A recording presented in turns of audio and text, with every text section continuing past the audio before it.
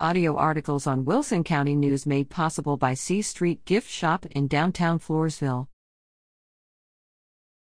Guadalupe County Republican Women to host Candidates Forum. The Guadalupe County Republican Women will host a forum for candidates at their meeting on Thursday, February 22nd at 11:30 a.m. The meeting will be held in the Seguin Silver Center located at 510 East Court Street in Seguin. Candidates will have an opportunity to present their platform and goals during the meeting. Attendance to the meeting is free. Lunch will be available by reservation for $15. Lunch reservations can be made by calling or texting 830-391-3979 or emailing silvercenter@sbcglobal.net. For information, visit www.guadalupecounty.com.